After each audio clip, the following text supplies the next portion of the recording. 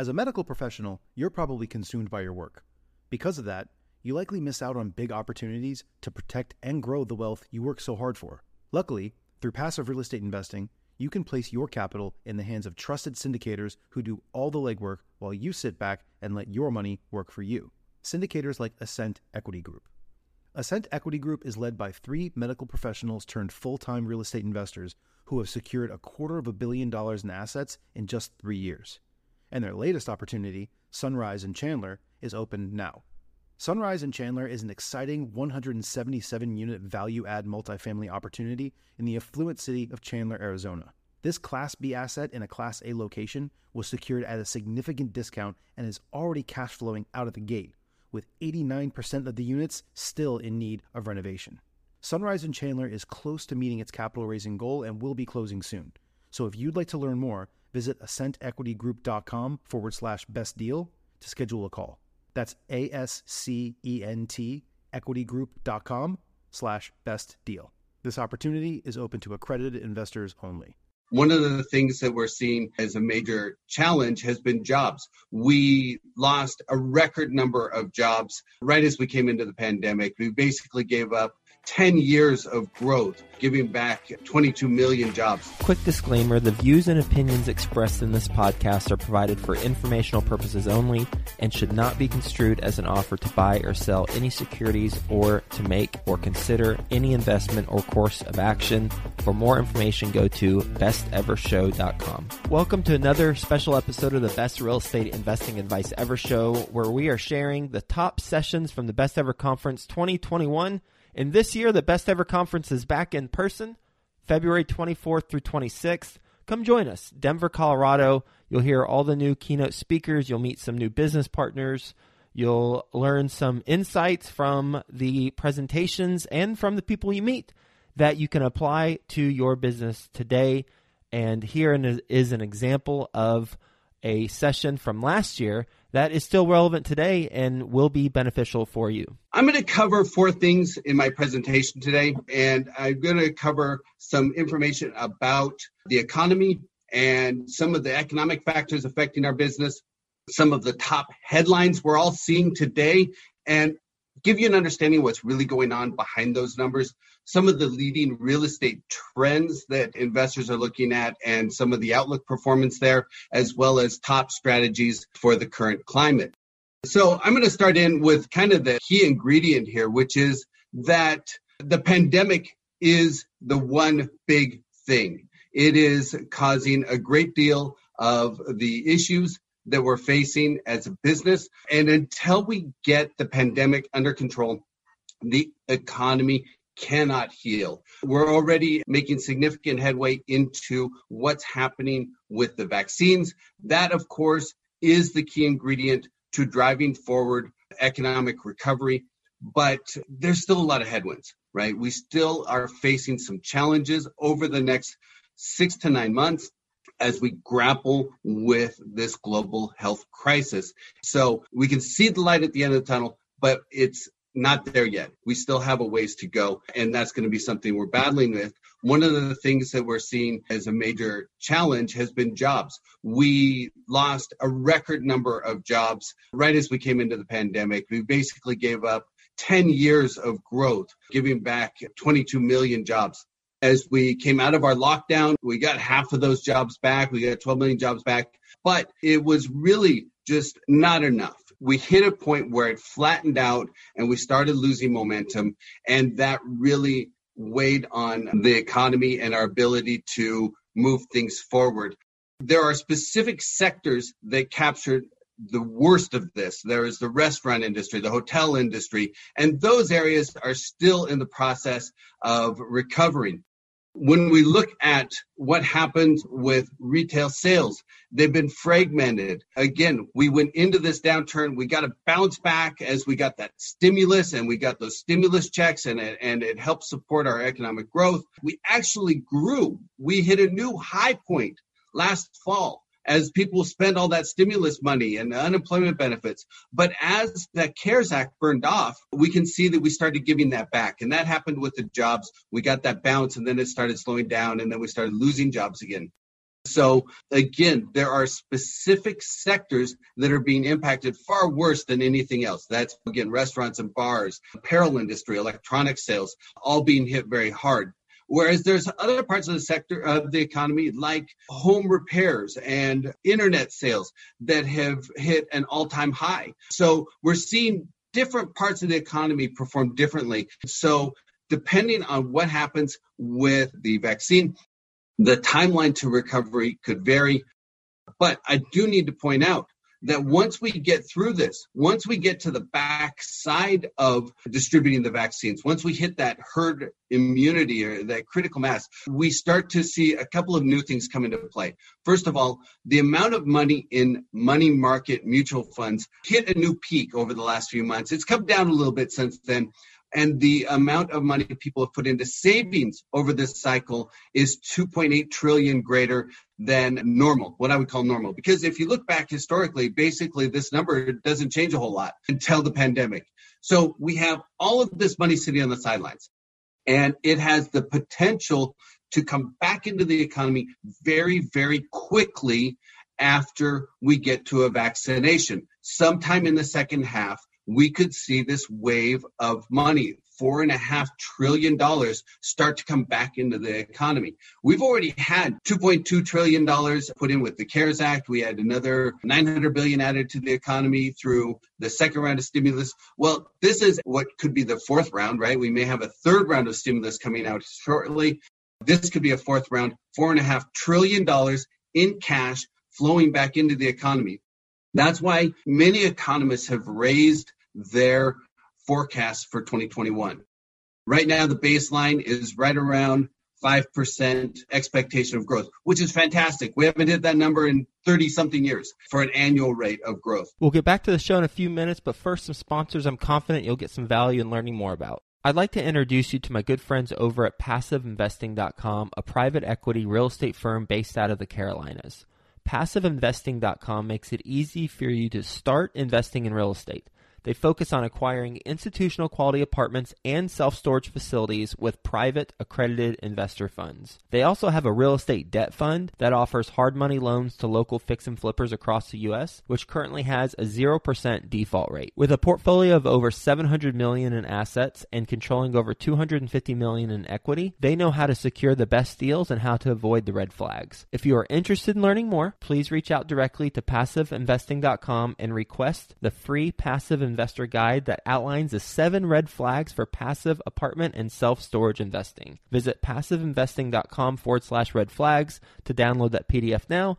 That's PassiveInvesting.com/red flags. Mark your calendars for the Best Ever Conference, February 24th through 26th, back in person at the Gaylord Rockies Convention Center. Join the experienced community and phenomenal speakers for a weekend of learning the best commercial real estate strategies, building relationships, and quite frankly, having a lot of fun. As a bonus, once you purchase your ticket, you are put into a mini mastermind group to start making connections with other commercial real estate investors immediately.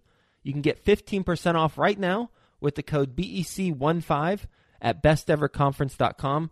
That's the code BEC15 for 15% off at besteverconference.com. On top of that, you could see some huge gains. Morgan Stanley is at the top of the pack. They're saying, hey, we're expecting 2021 to have 7.6% growth. A lot of other economists are saying 6.5%, 6% growth and everything in between. It really doesn't matter. If we break 5%, we haven't done that in forever, and that's going to be huge. That's going to drive our economy forward. That's going to be a key ingredient to our success.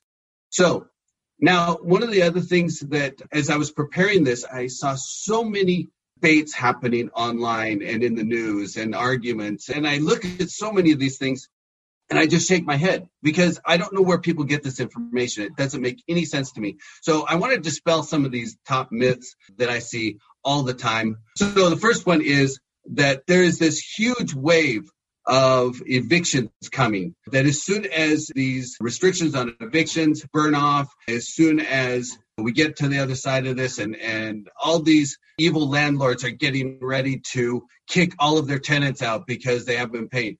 But the reality is far different from that. What we're seeing across the media is that rent collections are actually far better than people expected. Things are actually going relatively well. Yes, they're down. And if you look at the graphic there on the bottom left, you can see that the spread between those two lines has widened up. That's because the first package of stimulus was burning off and the second round hadn't started in yet. People's unemployment benefits were burning off. People didn't have cash anymore. They'd burned through their savings, and their ability to cover their payments was becoming a challenge. So yes, rent collections have tapered a little bit. The spread, and I compare it between 2019 versus 2020. The news always talks about, rent collections are only 90% or 85% or whatever it is. But you have to compare it to 2019, right? What's our normal behavior? And that's where I'm drawing up that spread. It varies by class. That's those bars in the top left-hand corner of the slide. And then if you look at the map, you can also see it varies dramatically by metro.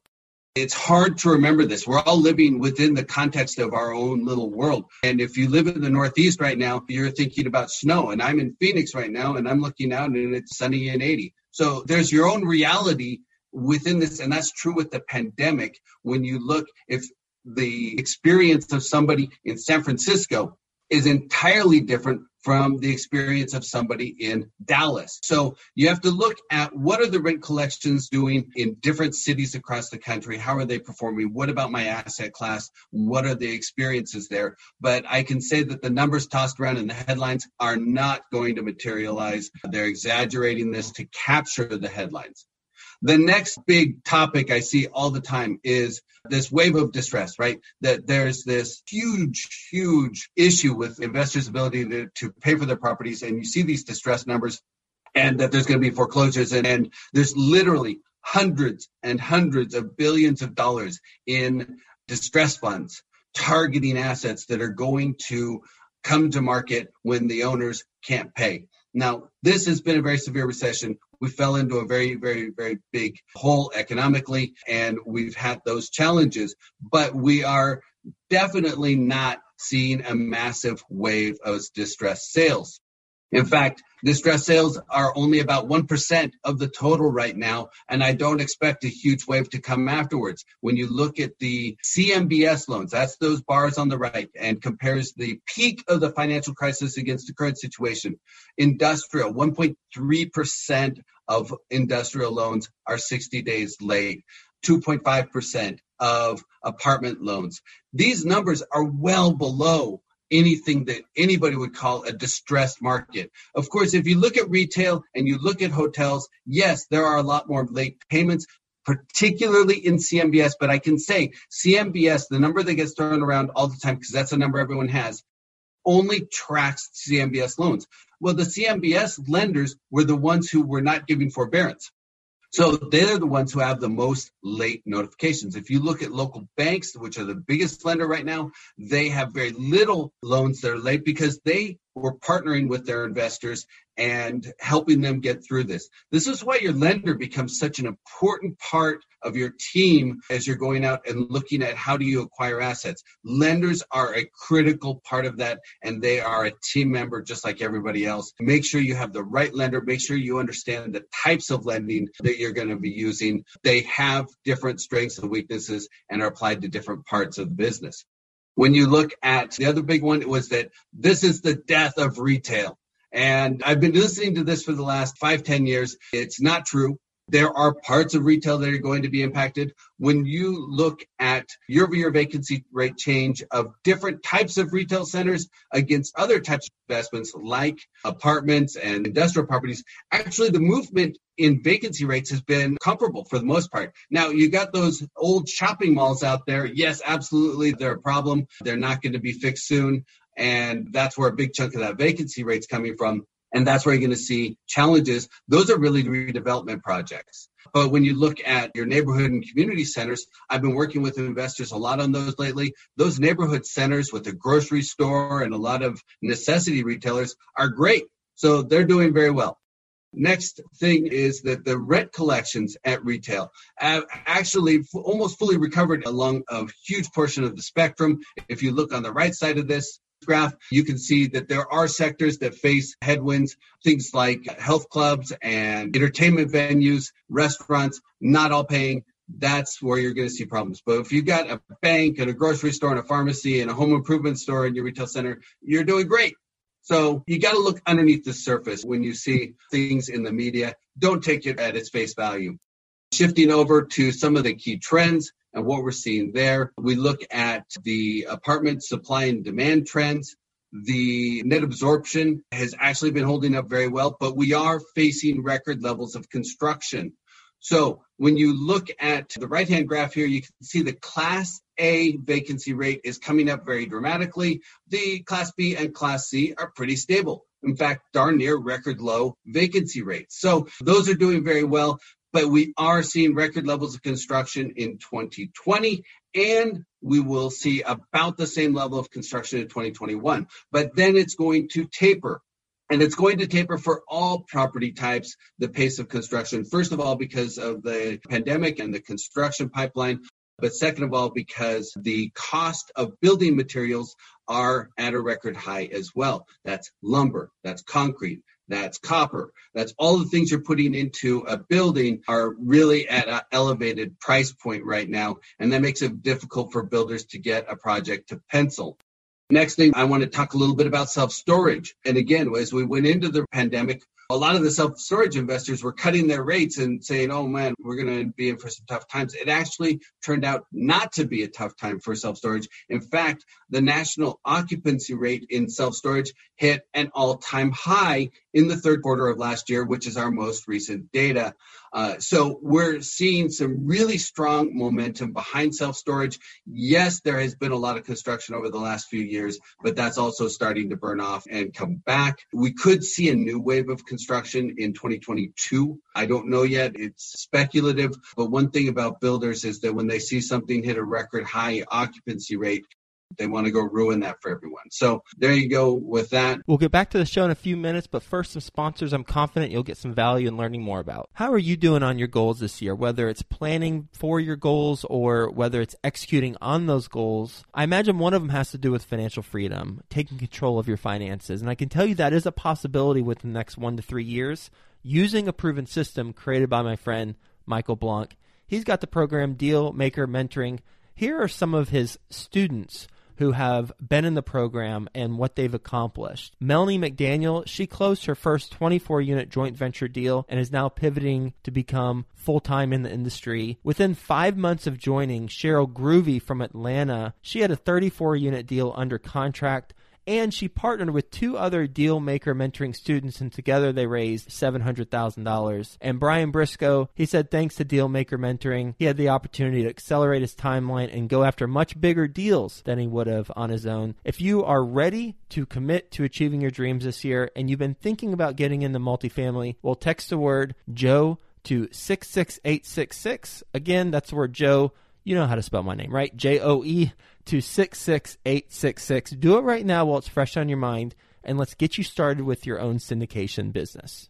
Deals and money. We are constantly seeking deals and money as real estate investors, and I bet you're having a challenge right now, especially with deals, if you're like most real estate investors, because it's tough to find deals right now. But here's the thing. There's a competitive advantage out there that when implemented, it will help you accomplish your objective of getting more deals and or getting more investors. And that is having a great follow-up system. Having a great follow-up is one of the keys to success in real estate, and Follow Up Boss is the leading CRM for real estate. This is the system you need in place so you can reach out to owners and brokers directly for deals, or you can follow up with your investors, and you do it all in one spot. The CRM makes it 10 times faster to call and text owners, then integrates those into a software so nothing slips through the cracks. The Follow Up Boss conversion system and powerful management tools help align your methods and drive growth that otherwise it could have been missed and probably would have been missed. Go to followupboss.com/best ever to get a system in place. And if you need help, they got you covered. Follow Up Boss offers experts 7 days a week. You can pick up the phone and speak to an actual human being anytime during business hours. Visit followupboss.com/best ever to check out how much time you could save by streamlining your follow-up process. Best Ever listeners, they're treating you extra special. You get an extended 30-day free trial, twice the length of the normal trial for a limited time. Go to followupboss.com/best ever and perfect your follow-up. The next thing, I'm going to touch on all these other different property types very briefly.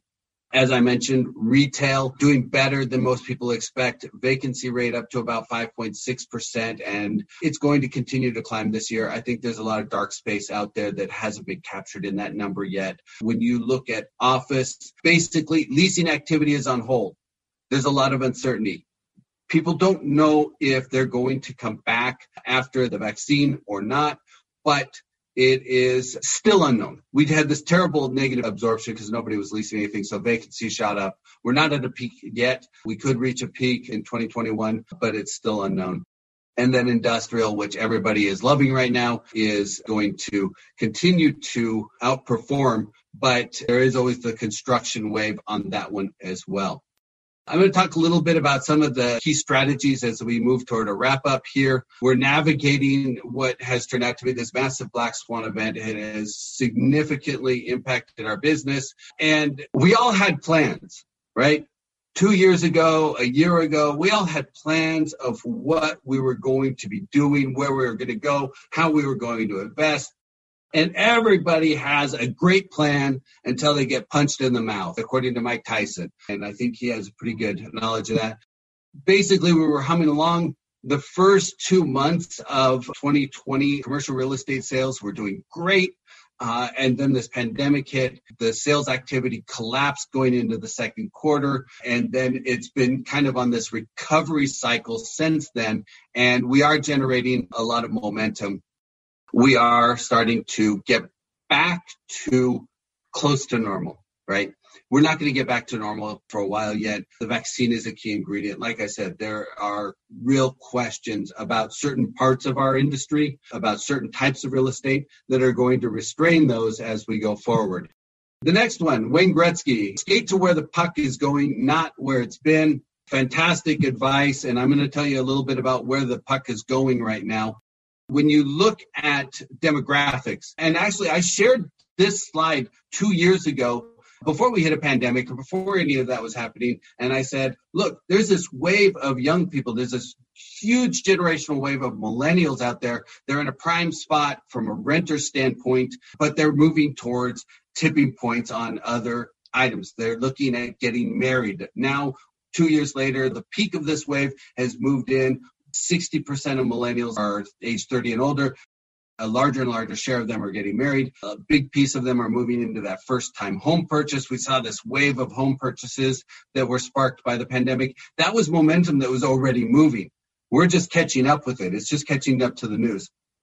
We're seeing this tremendous wave of people moving out of New York, moving out of the Bay Area, moving out of the Northeast in general, and they're going south. And again, 2 years ago, actually 5 years ago, we were already talking about this trend as we mapped out the demographics and lifestyle changes. People move to the suburbs, they move to smaller cities when they get older, and they're moving out of that early phase of career growth. That was driving our urbanization. So the pandemic has accelerated this movement and pushed a shift to the south. So we have tailwinds in a lot of southern U.S. cities, and we have headwinds in the Northeast and in California. This is not entirely pandemic driven. This is mostly demographics driven.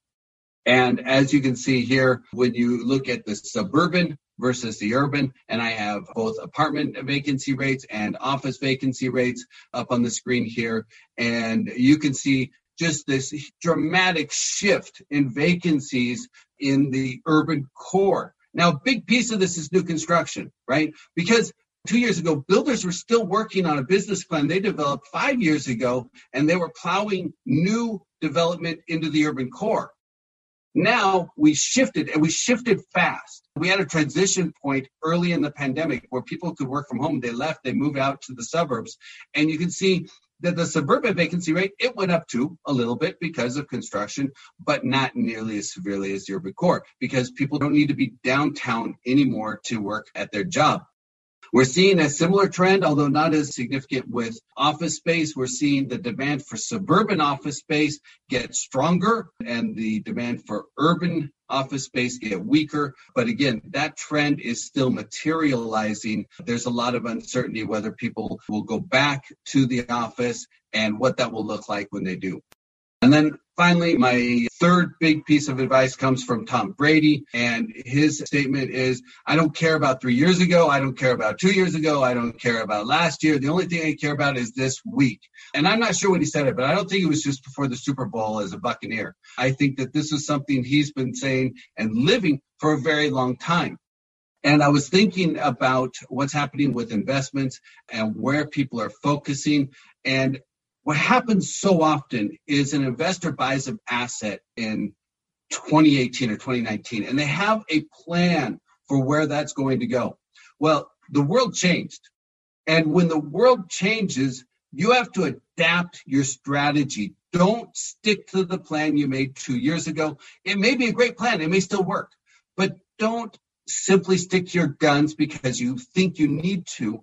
You can always adapt. You can move capital out of one asset and put it into something else.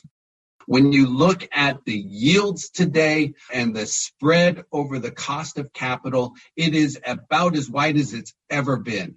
So right now, because the lending climate is so strong, because the lending rates are so low, that investors have a window of opportunity to acquire assets. And I don't want to spoil it, but we have a debate later today focusing in on where the interest rates are going. I have a personal opinion on that I'm going to share today, as well as the 4 other fantastic speakers. So I'm not going to spoil it, but I think that this window we're in today with very low interest rates and stable cap rates really is something people should be considering as they make their investment decisions. Don't fall in love with the assets you bought 2 years ago, 3 years ago. You need to remember this is about return on investment. And if you need to reset your strategy like Tom Brady, then you should do that. Well, I hope you gained some useful insights and actionable advice from this previous Best Ever Conference session. And remember, if you're looking to scale your investing in 2022, we look forward to seeing you in Denver. Get 15% off right now with code BEC15 at besteverconference.com. That is code BEC15 for 15% off at besteverconference.com.